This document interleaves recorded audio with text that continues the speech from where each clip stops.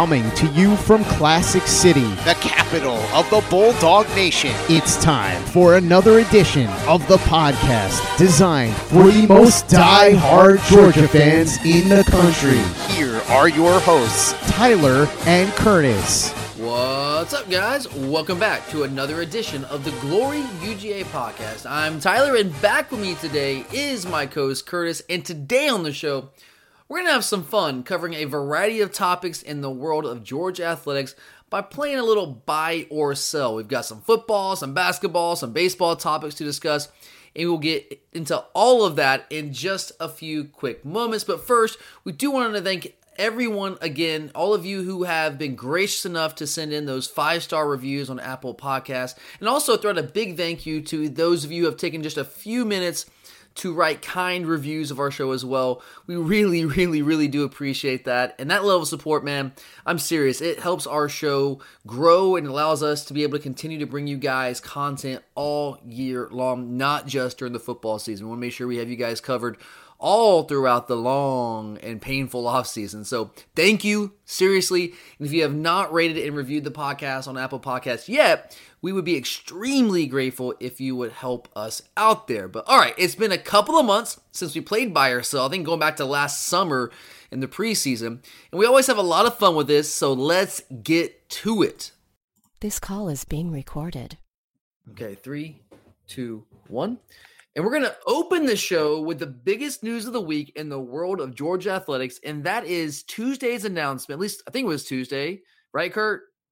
I think it was Tuesday. I believe so, yeah. Yeah, let's go with Tuesday. And if I'm wrong, whatever. But Tuesday's announcement that we will indeed be buying out San Jose State. There were rumors to this effect. I actually got a question about it over the weekend on social media. And I had heard rumors, but I had heard nothing definitive, so I couldn't confirm or deny. I'm not that in the know. But the rumors did turn out to be true. We're buying out San Jose State so that we can replace them with a game against Clemson to open the 2021 season in Charlotte, the Queen City. This is clearly a blockbuster matchup to open the 2021 season. But while that announcement, it certainly clearly generated a great deal of excitement within most of the Bulldog Nation, there are still some out there who think scheduling top opponents like this is just straight up pure folly. So, Kurt, my question for you is this: buy or sell? Dropping San Jose State and scheduling Clemson to open the 2021 season in Charlotte was a good move for our program. I'm going to sell it. Okay, all right. The only reason I'm selling it, I'm not selling it because of dropping San Jose State. I'm selling the fact of playing Clemson. Okay, sell me on that. Why is that a bad thing? That's the part I'm selling. I like playing the good teams. I think it's helped us grow. I mean, that's, we're starting to get people across the country like Kendall Milton and Keely Ringo and stuff like that. But I think that's the case. We should be playing someone from the West Coast or someone from a bigger market that we're trying to get a foothold in. I just don't think we gain anything by the fact of playing Clemson. Even though Clemson might be at least I'm almost certain would be a top 3, top 5 team coming into that season. That kind of blockbuster matchup. It's just the fact of Clemson is a big recruiting thing against us. We're giving them more ammunition. We're already playing them 2 times. I just think that at this point in time, we should have played someone who we don't play all the time because it's going to get to the point where the fan base is not excited. So you're looking at this kind of at least what it sounds like, and correct me if I'm wrong, it sounds like you're looking at it from the perspective that this game does more for Clemson than it does for us. If anything, it doesn't do much to help us in general with the opponent. I think playing the big-time opponent will help, but I just don't like the opponent. I mean, like I said, if you want something Wisconsin's different. Yeah, when we scheduled Notre Dame, we're playing FSU, so I know that's effective because we have started making a lot of these home and aways. But I just think that I just don't like the opponent. It's just I think we played Clemson. That's the thing I struggle with. Yeah, absolutely. Because we have a home and home. I think we have 2 home and homes with them scheduled in the next 15 years, plus a game in Atlanta. Now this was that. So I think that's 6 games against Clemson in the next 12 to 15 years. I have to go back and look at the numbers exactly. And I saw this stat somewhere. I can't remember where I saw it, and I don't remember the stat verbatim. But essentially, in that same time span, we'll play Clemson just as many times as we'll play our non-cross-divisional SEC West opponents combined, which is crazy, right? When you're talking about, I think that's what bothers me. Yeah, and I totally get that, and but the other side of that is that Clemson is. I know in our lifetime, Curtis, you and me, like we haven't played Clemson every single year, but going back, to the 70s, 80s, like Clemson was almost it was pretty much an every year game. It was like a traditional rival, and we've gotten away from that. So there are some maybe older fans who are excited to get Clemson back on the schedule a little bit more regularly than we have in the past 15, 20 years or so. And so I think it might depend on your perspective, where you're coming from, because different fans look at things differently. I totally see what you're saying. And honestly, here's for me, like me personally, as a Georgia guy, as a guy who travels all these games and like lives for this stuff, lives for football season, loves going to all these games. Like my immediate reaction personally was like, I was like over the moon, man. I was freaking pumped up, and I was pumped up just even thinking about the possibility. But that's me being selfish. Okay. Selfishly, I love going to these games, going to watch us play Clemson, a big time opponent. It's gonna be we know how hyped that's going to be all off season long, and to see it not in Atlanta, for me, that's a big thing. Doing it, and this is from a perspective of the fan, right? Because I think sometimes we lose track. Like we want what's good for the program. If what's good for the program, if it's good for the program, it's good for the fans, right? Because it means we're going to win and fans are happy. But I think sometimes programs lose sight of the fact that, like, with all the money being thrown around, fans are what drives the ship. If it wasn't for us spending the money, no coaches are making that money. There's no talk about players getting any more compensation than what they're getting. That those millions and millions of dollars are not rolling in. So I think when you can do something like this and get back to fans, I think that's a good thing. And I know a lot of people like going to Atlanta. I get that because it's convenient, it's close to home, it's a little cheaper. I understand that. But for me personally, Atlanta does nothing for me. Going to the game is fun, but the experience around the game is not exciting at all. I drive in and out. There's nothing really around the stadium there. It's just not a great environment around the stadium at all. Like there's no tailgate. There's just nothing there. The game is great, but that's it for me. So it's not all that exciting. Going to Charlotte, though, making a weekend out of that, something totally new, totally different. And I think Charlotte's a great town. There's a lot more within walking distance of that stadium than what I think there is in Atlanta. So personally, and I know this is me being selfish, I like it from that perspective. But I also like that it puts a spotlight on us for basically a full year. Once the season goes dead in 2020 at the end of the national championship game, then all eyes are on the next year. And you know that Georgia Clemson game is going to be the game that every single person is talking about nationally for the next year. And I think, or at least 6, 7, 8 months, however long it is. And I think that's huge for our program. Like our program's already gotten to a level where we have this great brand. But I think this further builds that brand, that build up that hype. I think that certainly helps. It helps recruiting. And I know Kirby Smart's going to recruit great no matter what. That's what he is. He's an elite recruiter. And that's what our program does.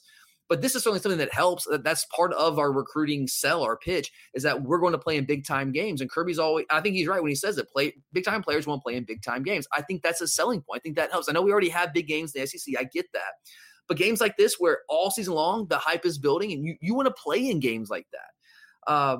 And I also think it helps from another perspective from recruiting is that I know we have great talent here in the state of Georgia, but then we're recruiting more nationally. But North Carolina has some big-time players. I mean, traditionally, we've gotten some big-time players from North Carolina. I mean, in the relatively recent past, you got Todd Gurley, you got Jordan Davis, Muhammad Massaquoi. I mean, there's some – I mean, that's going back a couple of years. But there's been some big-time players in the past 10, 15 years that we've gotten from the state of North Carolina. Keith Marshall's another one.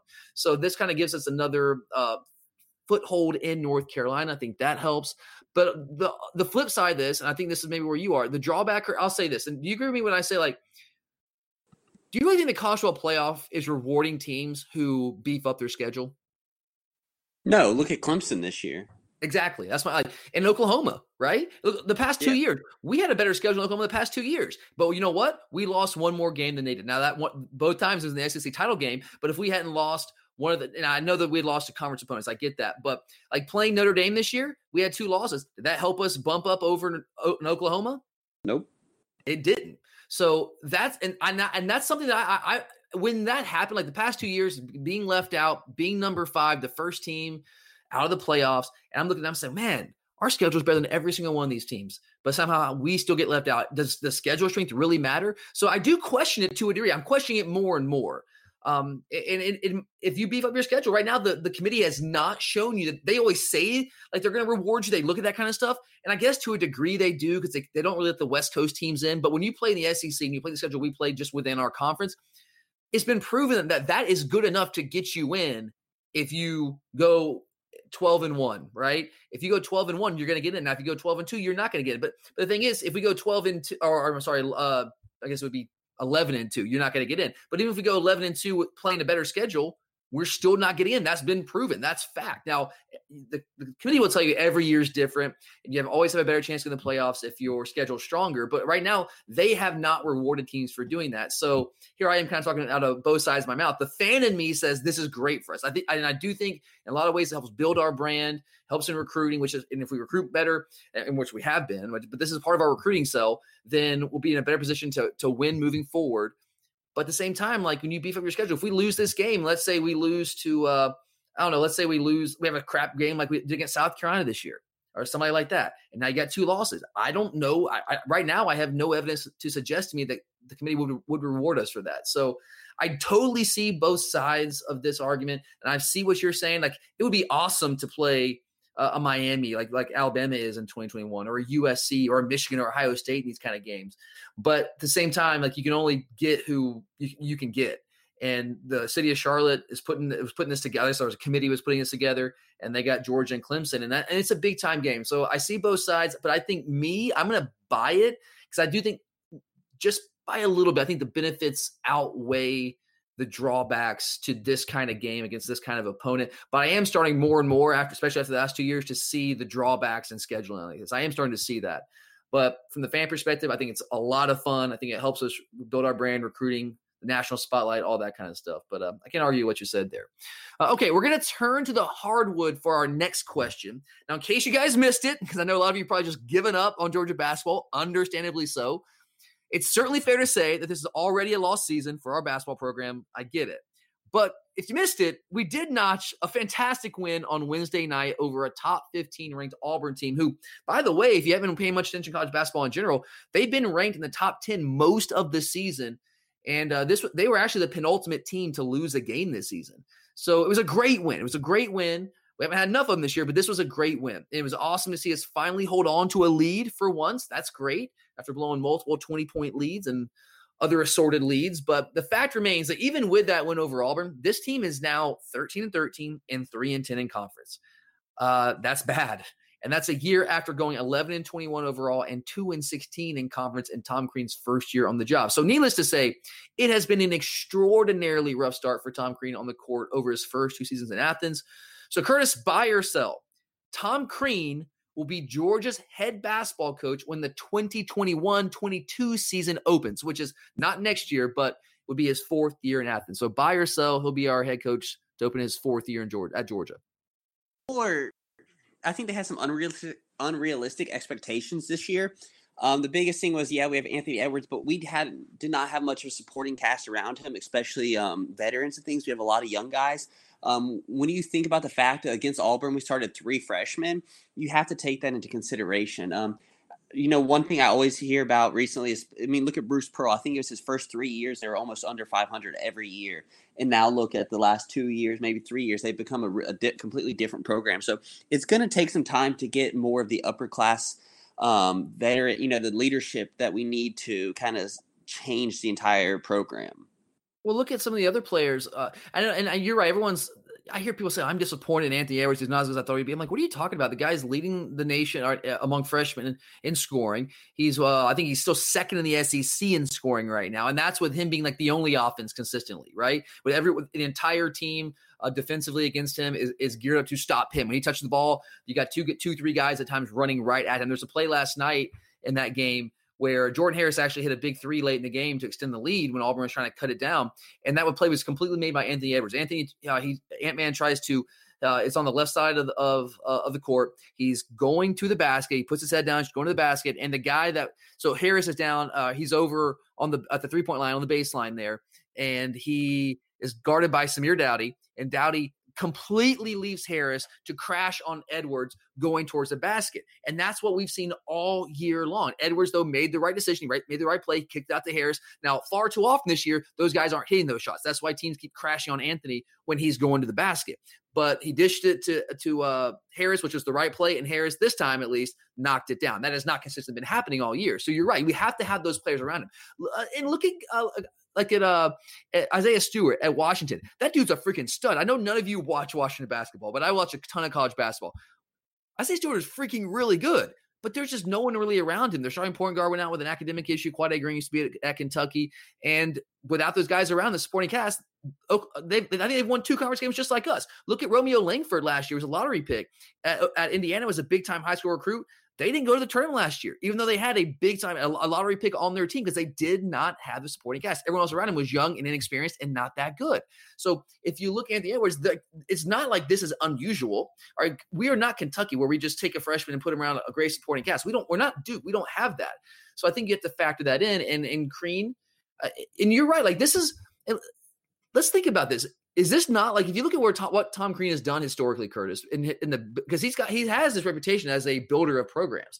But if you look at him historically in building those programs, this is what Tom Crean does, right? Yeah. I mean, if you look at Indiana, so he gets that job in 2008. Now it's a little bit of a different situation. They were coming off some sanctions, but his first year in Indiana, he was 6-25. Second year, 10-21. Year 3, 12-20. Year 4, though, 27-9. Year 5, 29-7, a number 1 seed in the NCAA tournament. Go back to Marquette. In 1999, his first year on the job, they were 15-14. Year 2, 15-14 again. Year 3, 26-7. Year 4, 27-6, make a trip to the Final Four. So this is kind of the MO for Tom Crean. It takes a while to get his players in, to establish his system and build the program. It doesn't happen overnight. Now, what he's done with the program in terms of building excitement, it's been fantastic. Going into Steadman Coliseum these days, with the exception of the South Carolina game a week ago, it's a totally different animal than what it was under Mark Fox. I mean, it's packed, it's loud, the students are there. He's built the excitement. Now, we've got to win on the court, there's no doubt. But as you were saying, like with the guys left around him, like let's be real about this. When he got this job, Mark Fox left him with Rayshawn Hammonds and a bunch of guys that he rounded up at the local YMCA. Right? That's about who he had to work with. Those guys were not overly talented. Rayshawn is talented, but he's so inconsistent. He's so up and down. He's also playing. He's forced to play out of position right now because we don't have enough big men on the roster. He's had to play the post, and that's really not what he is. He's really a wing. So the talent he was left with was just not talented. Or the players who left they were not talented, and they didn't fit his system. So he's got to get these guys in. And he had a great recruiting class last year, a top 10 class, which is going to start the process. He's trying to fill out the rest of this class. Defensive issues are one thing I am concerned about. Sure, you could on one hand say, yeah, it's the freshmen and they're young and experienced. And part of that's true. They get lost in like our transition defense has just been abysmal all year, and they get lost in transition. But you would think by this point they should be at least getting a little bit better. I think they've regressed in a lot of ways. So is it really just about the freshmen, or is it somewhat of a coaching issue, or is it maybe a combination of both? Because right now we're 219th nationally in opponent field goal percentage allowed and 280th nationally in opponents points per game. So defensively, that's been the problem. We've actually been pretty good on offense, not always efficient, but pretty solid. But look, I know it hasn't been pretty, but I'm certainly not panicking on Tom Crean yet because this is what this guy does. If you look at his history, this is kind of what he does. And you kind of referenced this, Curtis. I'm gonna throw the quote out there, and I don't think to answer the question, I'm gonna say I am absolutely going to buy this. I think that the biggest thing is that he's got the support of our athletic director. Greg McGarity was quoted last week at the athletic board meeting. He said, quote, "I feel great about men's basketball. Certainly we'd like to win more games. But if you look at the history of Tom Crean's resurrection of programs at Indiana, some fans, if they believed in that, Bruce Pearl would not be coaching at Auburn right now," which is exactly what you referenced. I actually have the numbers. You're exactly right in what you said. In 2014, Bruce Pearl was his first Auburn team was 15-20. And 4-14 in the SEC. 2015, they were 11-20, 5-13 in the SEC. 2016, a little bit better. 18-14, 7-11 in conference. 2017, this is when they made the jump. 2006, they were 26-8 and 13-5 in conference. And of course, last year they were 30-10 overall, 11-7 in conference, and they made it to the Final Four. But if you look at the first few years, it's fairly comparable to what Tom Crean has been doing. And I'm not saying that we're going to jump up next year and all of a sudden be a Sweet 16 type contender. Like, no, I'm not saying that at all. I don't think we are. But if we can get to like Pearl did, go to like maybe 7 wins in conference and maybe a winning record overall in year 3, I think that that's pretty much us being about on pace for what Tom Crean does historically. So I think we'll probably get there next year. This young freshman class without Anthony Edwards, he'll be gone. He'll be in the NBA. But the rest of the class will be a year older, a year more experienced. We have some talented guys that are going to be inserting along with them. So, yeah, I do think he'll be the coach in 4 years, and I'm hoping that it'll be beyond that because that means that he will have turned the program around. So yeah, I know people are frustrated right now. I get it, but I think you have to look at everything in context here. Okay, before we move on to our next topic, I do want to remind you guys about our friends at Simply Safe. Every night, local police departments across America, man, they receive hundreds of calls from security systems across the country. And the vast majority of the time, they really have no idea whether the alarm is real, is there actually any crime going on or not. All the alarm company can tell them is, hey, the motion sensor went off. Like that is somehow going to give them the information they need to keep you safe. Now, if you're like me and one of those guys that you are just so attentive to every single sound that goes on at night and you are tired of having to worry about that, Simply Safe is the solution. If there's a break-in, Simply Safe uses real video evidence to give the police an actual eyewitness account of the crime. There's no guessing for the cops anymore. They'll know what's going on. That means police get to you about 350 times faster than a normal burglar alarm with a lot more information to work with. You get comprehensive protection for the entire house. You got outdoor cameras, doorbell alerts for anyone who approaches your home. You've got entry, motion, and glass break sensors that guard the interior of your home. Plus, Simply Safe goes beyond that. They protect your home from fires, water damage, and even carbon monoxide poisoning. And it's all monitored 24/7 by live security professionals. You can totally set up yourself if you're one of those do-it-yourself kind of guys.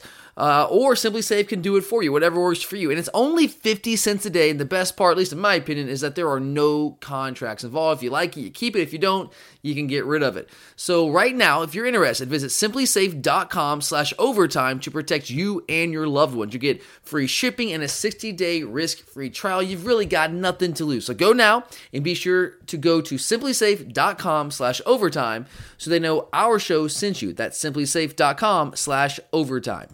All right, now let's move back to the gridiron for the next question. There is a lot of hype, a lot of hope also surrounding new offensive coordinator Todd Monken, and people are kind of situating him as the answer to our unrelenting offensive woes of 2019. That's the only way to say it. It was unrelenting, man. It really was. It's just all year long, at least most of the year. But while he has spent some time in college, he's also a guy with an NFL background and a number of admirers in the league. So, Kurt, buy or sell, Todd Monken will be Georgia's offensive coordinator when we open the 2021 season against Clemson in Charlotte. It's hard to say. I want to buy it. The only thing that really affects me is if I don't think he'll be fired. It's not going to be a James Coley situation. The only reason he wouldn't be is if we are good and he takes another position. Exactly, and that's why I disagree with you. I want him to move on because if he moves on, I think that's going to be because we accomplish all the goals we want to accomplish. I think it's going to be like a Joe Brady. I'm not saying he's going to be Joe Brady, but like if he moves on after 1 year and he's that hot of a commodity, that means he's fixed our offense, right? And if you fix our offense with the defense that we have coming back, I mean, we're talking national championship good, right? Are we not?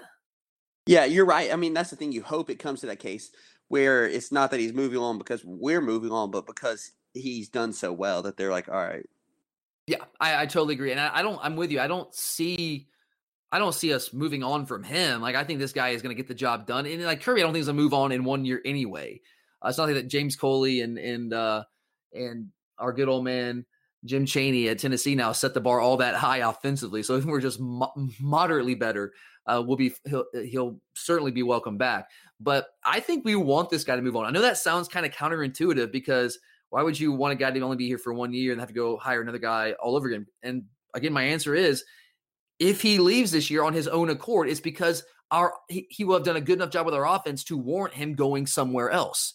And if he does a good enough job with our offense to warrant him going somewhere else, if you combine that with what we're going to have defensively, everyone better watch out. I think we're going to be really good. So I think that's going to be good for us as a program. So yeah, I think we want to move on. I don't know if I'm like, are you ready to say, Kurt, that we're going to be that good on offense this year, that he's going to be able to just I'm not ready to say that we're going to be that good, but I think that we have the skill players, and I think he actually has. I'm not saying that Coley didn't, but I think he has some better creativity and better schemes to get people open, to take advantage of people's skill sets, like, say, James Cook and things like that. Yeah, I think he certainly has more of a track record of doing those things. There's no doubt about that. And he has had much more success in his career, like not even in the same stratosphere of James Coley. I mean, Coley had really very little success, if any. I wouldn't say really any success. I was going to say, there's not really been a place where he has had success as terrible as it sounds. I know. I mean, I hate to harp on the guy because he worked hard for us, did a great job recruiting at least. But yeah, I mean, he hadn't really had a lot of success. I mean, the track record we've all gone over it with Monken, whether it's Oklahoma State, Southern Miss, leading the NFL in passing with Tampa Bay with Ryan Fitzpatrick for half the year, and the Jameis turnover man Winston, or at least maybe crab legs Winston. So his track record is unbelievable. Really, I mean, maybe unbelievable is a little strong, but it's very, very strong.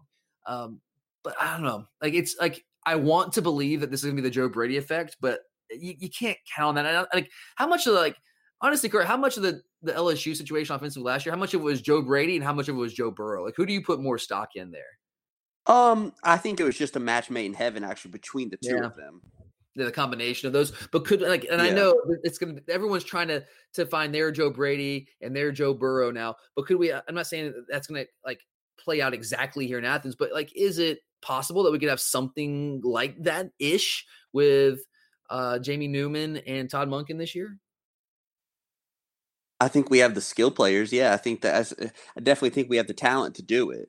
Yeah, and it's so hard to predict because, I mean, that's a big leap for us offensively. Think about the leap LSU took offensively from 2018 to 2019. There's some similarities. They were stuck in the past offensively, very antiquated, just as we have been. They bring in a hotshot coordinator from the NFL. And actually, I would say Todd Monken undoubtedly has had more success in his career than even Joe Brady had coming when Joe Brady first got that job. Now, that doesn't mean that Monken is going to be as good as Brady, but I think his track record says he's had more success. He's been around more. He's more experienced. Now, I'm not ready to say that Jamie Newman's going to be as good as Joe Burrow. I mean, I guess anything's possible, but Joe Burrow he's put the best year, the best quarterback season that I've ever seen. I mean, there's no doubt about it. So I can't sit here and say that Jamie Newman's going to do that. It's a little bit of a different quarterback as well. But if we can come anywhere close to approaching that, I think our offense can be significantly better. And if that's the case, then you match it with the defense and things could get really interesting. And I could see in that case, Todd Monken taking another job and being a very, very hot commodity, which I would be okay with if we accomplish all the things that we all want to accomplish. But I do have some questions though about being year one. I know it worked out really well for LSU, but still, I mean, when you bring in a new coordinator, you're changing your system, there could be a learning curve there. And that's something that I'm going to be. That is true. I think the one thing that makes me feel better about that is the fact that you have a senior like Newman. Now, if we were in our situation where we are next year, more than likely when you have Carson Beck and Vandegrift going to be in at the same time competing for a starting position, I'd be a little bit more nervous. But the fact that you have a upperclassman who's kind of has a feel for the game in general, it makes me feel a little bit more comfortable that we don't have as many young guys that we're relying on. Yeah, that's actually a really good point because if it's a true freshman, then but with Jamie Newman, at least now it's not in the Todd Monken offense, but at least he has experience reading defenses, understanding schemes, and I'm sure there's gonna be a lot. Because if it's a young guy, they're still having to learn to slow the game down in general, and do all the minor things. But Newman can do that. Learning how to play in a big stadium. Exactly, so he can focus on the smaller things. Yeah, that's a really good point. So yeah, so did you say you're going to buy or sell that he's going to be our coordinator next year? I mean, I'll probably sell it because I think he'll move on, but I would love to buy it. I think that especially if we go into year 2 under him, our offense will be very deadly. You know what? I'm going to sell it too. And I know I'm getting ahead of myself here, but I really think that our offense is going to be a good bit better this year with Monken, with Jamie Newman. I think it's going to be different. I'm not saying it's going to be an LSU level effect, but I think it's going to have an effect. We'll see. And especially these NFL guys that come, they're always going to be looking to get back to the NFL where they don't have to recruit. Yes. And that's why you see some of the NCAA is starting to propose a lot of rules about dead periods potentially in February and March, trying to cut down on some of the recruiting burden for these assistant coaches. I mean, that's why it was a no-brainer for Brady to go to that's why it's a no-brainer for Brady to go back to the NFL because life's easier. Yeah, I don't think the average fan understands the grind on assistant coach when it comes to recruiting. Well, especially when you work for someone like Kirby Smart, who is very demanding. So demanding. Yeah, absolutely. All right. So, I think we're both selling that. Interesting. All right. Next up, we're going to turn our attention on the 4-0 and 5th-ranked Georgia baseball program. Kurt, I did a baseball season preview last week where I talked about this season being about Scott Strickland's team taking that next step and actually winning a regional this year. Not just getting there like we had the past 2 years, but win one. We have been a top 8 national seed. We've hosted a regional each of the past 2 years, but we got knocked out in both those regionals, once by Duke and once by Florida State last season. And we have yet to make a super regional under Scott Strickland, let alone the College World Series. Now, we did lose some key contributors offensively from last year's squad, but we do return a number of key pieces on this team. So, Kurt, buy or sell, Georgia baseball will take the next step and at least make it to a super regional this season. I'm going to buy it. I think the thing is, I think that we have a lot better. I mean, yeah, it's going to hurt. We're going to miss Shunk and people like that. But I think that we have some better players at certain positions. I think that Anderson is going to be a lot better than Tucker Maxwell. Tucker Maxwell had power and, he hit quite a few home runs. But the one part of his game where he really struggled was hitting for average. And I think that's the difference between him and Ben Anderson, where Ben Anderson is going to do a better job of getting on base for people to. Right now it's 571. Yeah, exactly. And I think that's where he's going to really change the top of the lineup. And I think getting Tucker Bradley back is huge because I think he's just an all-around leader for that team and hitting in the field. He's a very high-energy guy. And having him back is going to be very, very big. And I think to go along with our pitching staff, you have to be excited, especially if we get Will Proctor back. People like that, the bullpen will be very strong. To me, it's really going to come down to a couple players. I think we're going to need a little bit more production out of Patrick Sullivan and Cam Shepard and things like that. But I definitely think we have the pieces to do it. I agree with you. I am buying this. I totally agree. We have the pieces. You mentioned, man, that was a great breakdown there. So yeah, Tucker Bradley is a guy I'm really high on getting him back. He went out in the first series of the season last year against Dayton with a shoulder injury, missed the rest of the year. He's hitting 538 right now. I know it's a small sample size, 4 games of the year, but he's hitting 538. Hit a towering home run in the opening series. Cam Shepard, you mentioned, is a guy that we need to step up, who hit over 300 as a true freshman, but he's hit below 240 the past 2 seasons. He is a defensive whiz at shortstop. He's the best defensive shortstop in America. I think he won the Gold Glove. Actually, I know for a fact he won the Rawlings Gold Glove at shortstop last year in college baseball. He's hitting 412 right now. Now, he started off hot last year as well and kind of got down to the 240s, but he's got off to a really good start right now. He's got a couple doubles in the season, 7 hits and 17 at-bats. Again, small sample size, but he's playing well. He's not hitting leadoff anymore either, which is good. I don't think that suited him. I think having been, like you mentioned, Ben Anderson, a guy with speed. That's one thing I do love about this team. We have a lot of speed on this team. When you get a guy like Ben Anderson at the top of the lineup now, Tucker Bradley's also got some speed. When we get Brandon Jernigan back, he's got some speed. We've got some guys that can move around the bases, which I think is really going to help us be a little bit more aggressive. We might not have the power of a guy like Aaron Shunk from last year. But remember, Kurt, think about coming into last year, the things we were saying about losing guys like Curry. And I mean, you also I think Aaron Shunk had I don't even think he had 5 home runs between his freshman and sophomore year. Yeah, he had very few. I'm trying to. People like Don Blaylock, or not Don, but Blaylock is going to be a big piece. And I believe I can't remember the name, but I know in that first series we had an injury who someone we're expecting a lot out of. So you also got to take that into account. Yeah, Jernigan was her. Yeah. And I think that's where you saw a little bit second base. We struggled, especially hitting wise. But I definitely think that we have some pieces and guys that can step up and do it. I mean, I think Ben Anderson had a great year his freshman year over at Furman. Yeah. And you're just hoping it translates it over. Yeah, Blaylock's got 3 home runs right now, and I got the numbers on Shunk. You're exactly right. I knew he had 15 last year. His first 2 years combined, he had 4 home runs combined and jumped up to 15 as a junior. So I'm not saying someone on the roster is going to do that this year, but the precedent is there. Someone has done that in the very recent past. So you can see a guy, I'm not saying Blaylock at third base, the JUCO transfer, is going to hit 15 home runs, but he's got 3 through 4 games right now. He might cool off there, but I think we have some guys with power potential. Cam Shepard's a guy that's got some power potential. Tucker Bradley's shown that. Shepard hit a 2-run home run, I think, in Wednesday's game.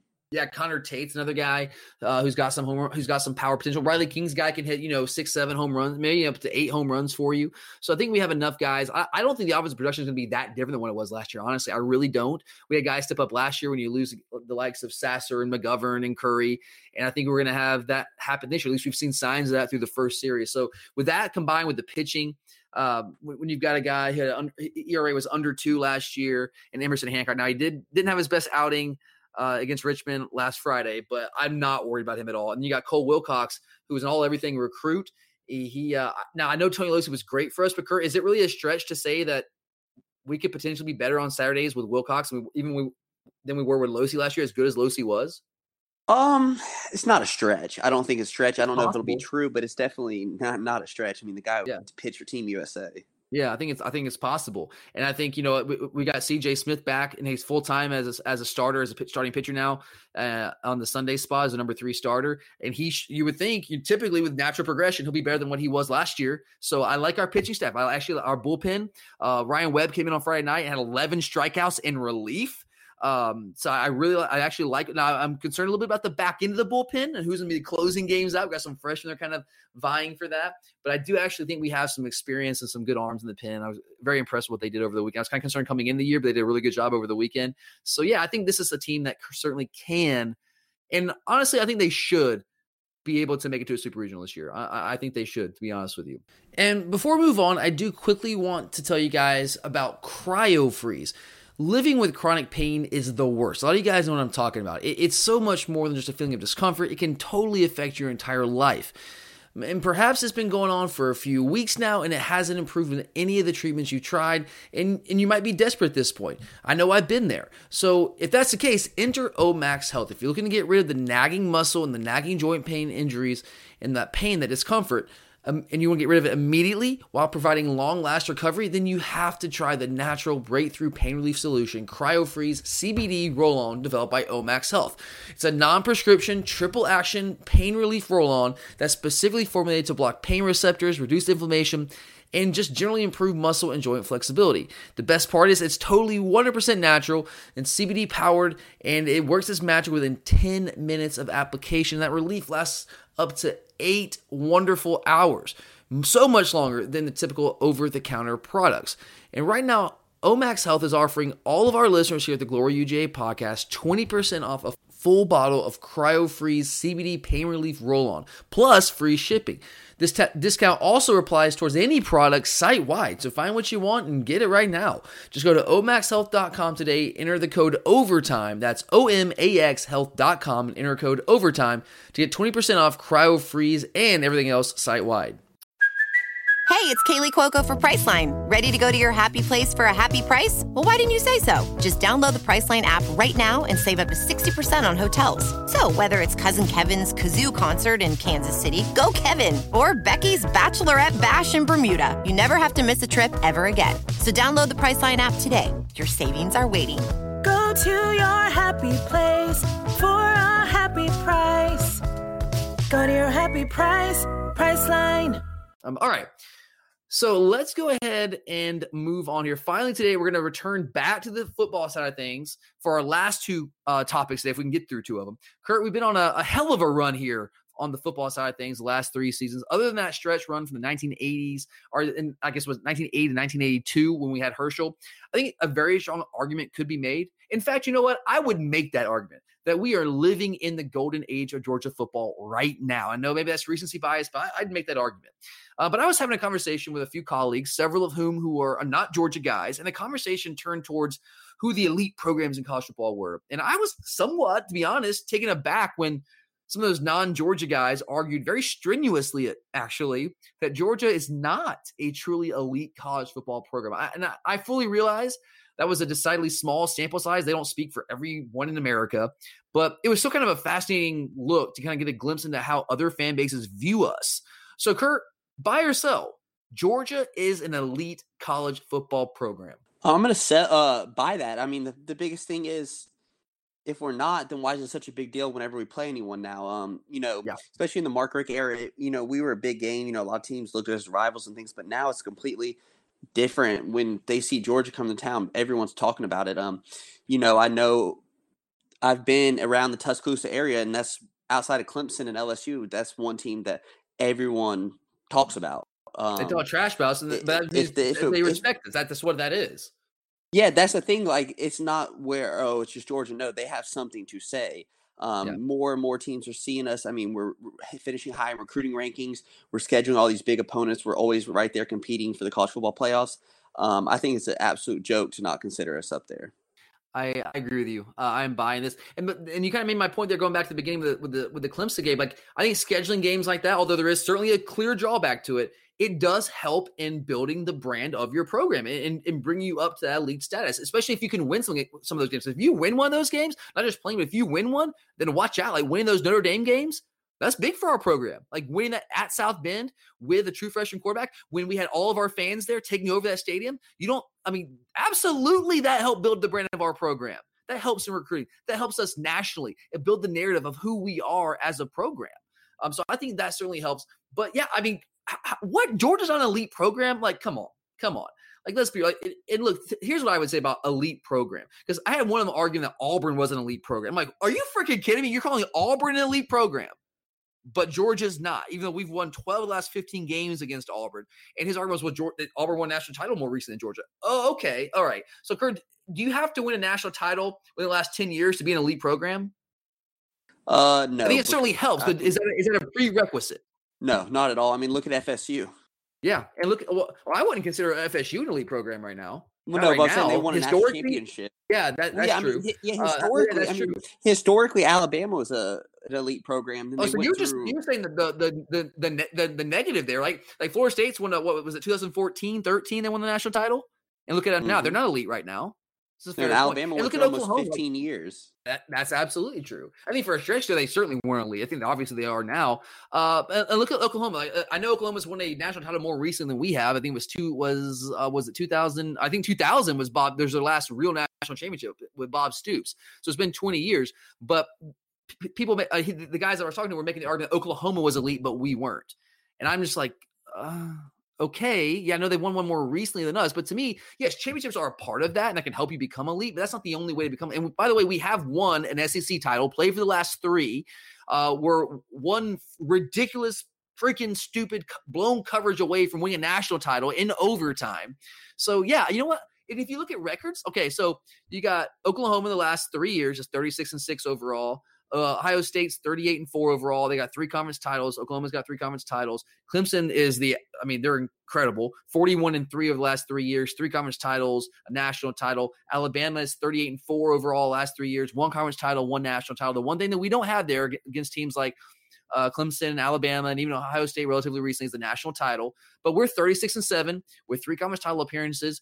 We do have a conference title. We have a college football national championship game appearance. Almost had that game I won. I know you can't say moral victories, but we're right there. We're right there along with all those teams over the past 3 years.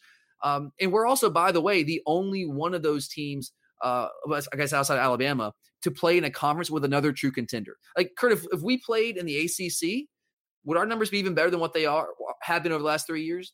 100%. Yeah, 100%. If we played in the Big 12, 100%. We'd have better numbers than we have now, and we're already basically at the same level from a win-loss perspective than all these other teams that people consider elite over the last 3 years. And to me, I would say like the term elite, that can change. Like you don't have. I don't know if there's a such thing as a permanent elite status. I think it's something that can change based on how your program performs on the field. It's like look at a USC, for example. Kurt, is USC an elite program right now? No, not even close. Not even close. Right, not even close. But they were when Pete Carroll was there, but things have changed. Texas, they were elite. Vince Young, Mac Brown. Texas ain't elite now. Florida with Urban Meyer, you can go back to Steve Spurrier. They were elite. I know they're getting better, but they're not elite now. Florida State, you mentioned them earlier, Kurt. They were elite. They are far from elite right now. They're a laughing stock. So that term elite can change based on how you perform and what happens within your program. And sure, that term elite can mean different things to different people. People can interpret that and define that term in their own way. But I think the commonality between most people's definition of that term elite would be sustained success at the highest levels. You know, winning championships, winning big games. And in this day and age, either consistently being in the playoff or knocking on the door of the college football playoffs. And over the last 3 years, we hit every single one of those marks. No, we have not won a national title, but we have won SEC titles. And that still means something. We played for national titles. We've won big games. We won an SEC title against Auburn. We've beat Notre Dame twice in big high-profile games. We won a huge, incredible Rose Bowl game. Probably still today the best game of any playoff game to this point. So we have hit all of those marks over the last 3 years. And the thing is, like I would say almost anyone, I mean that almost anyone could step up and cycle up to one real big year. You know, Baylor last year, for example.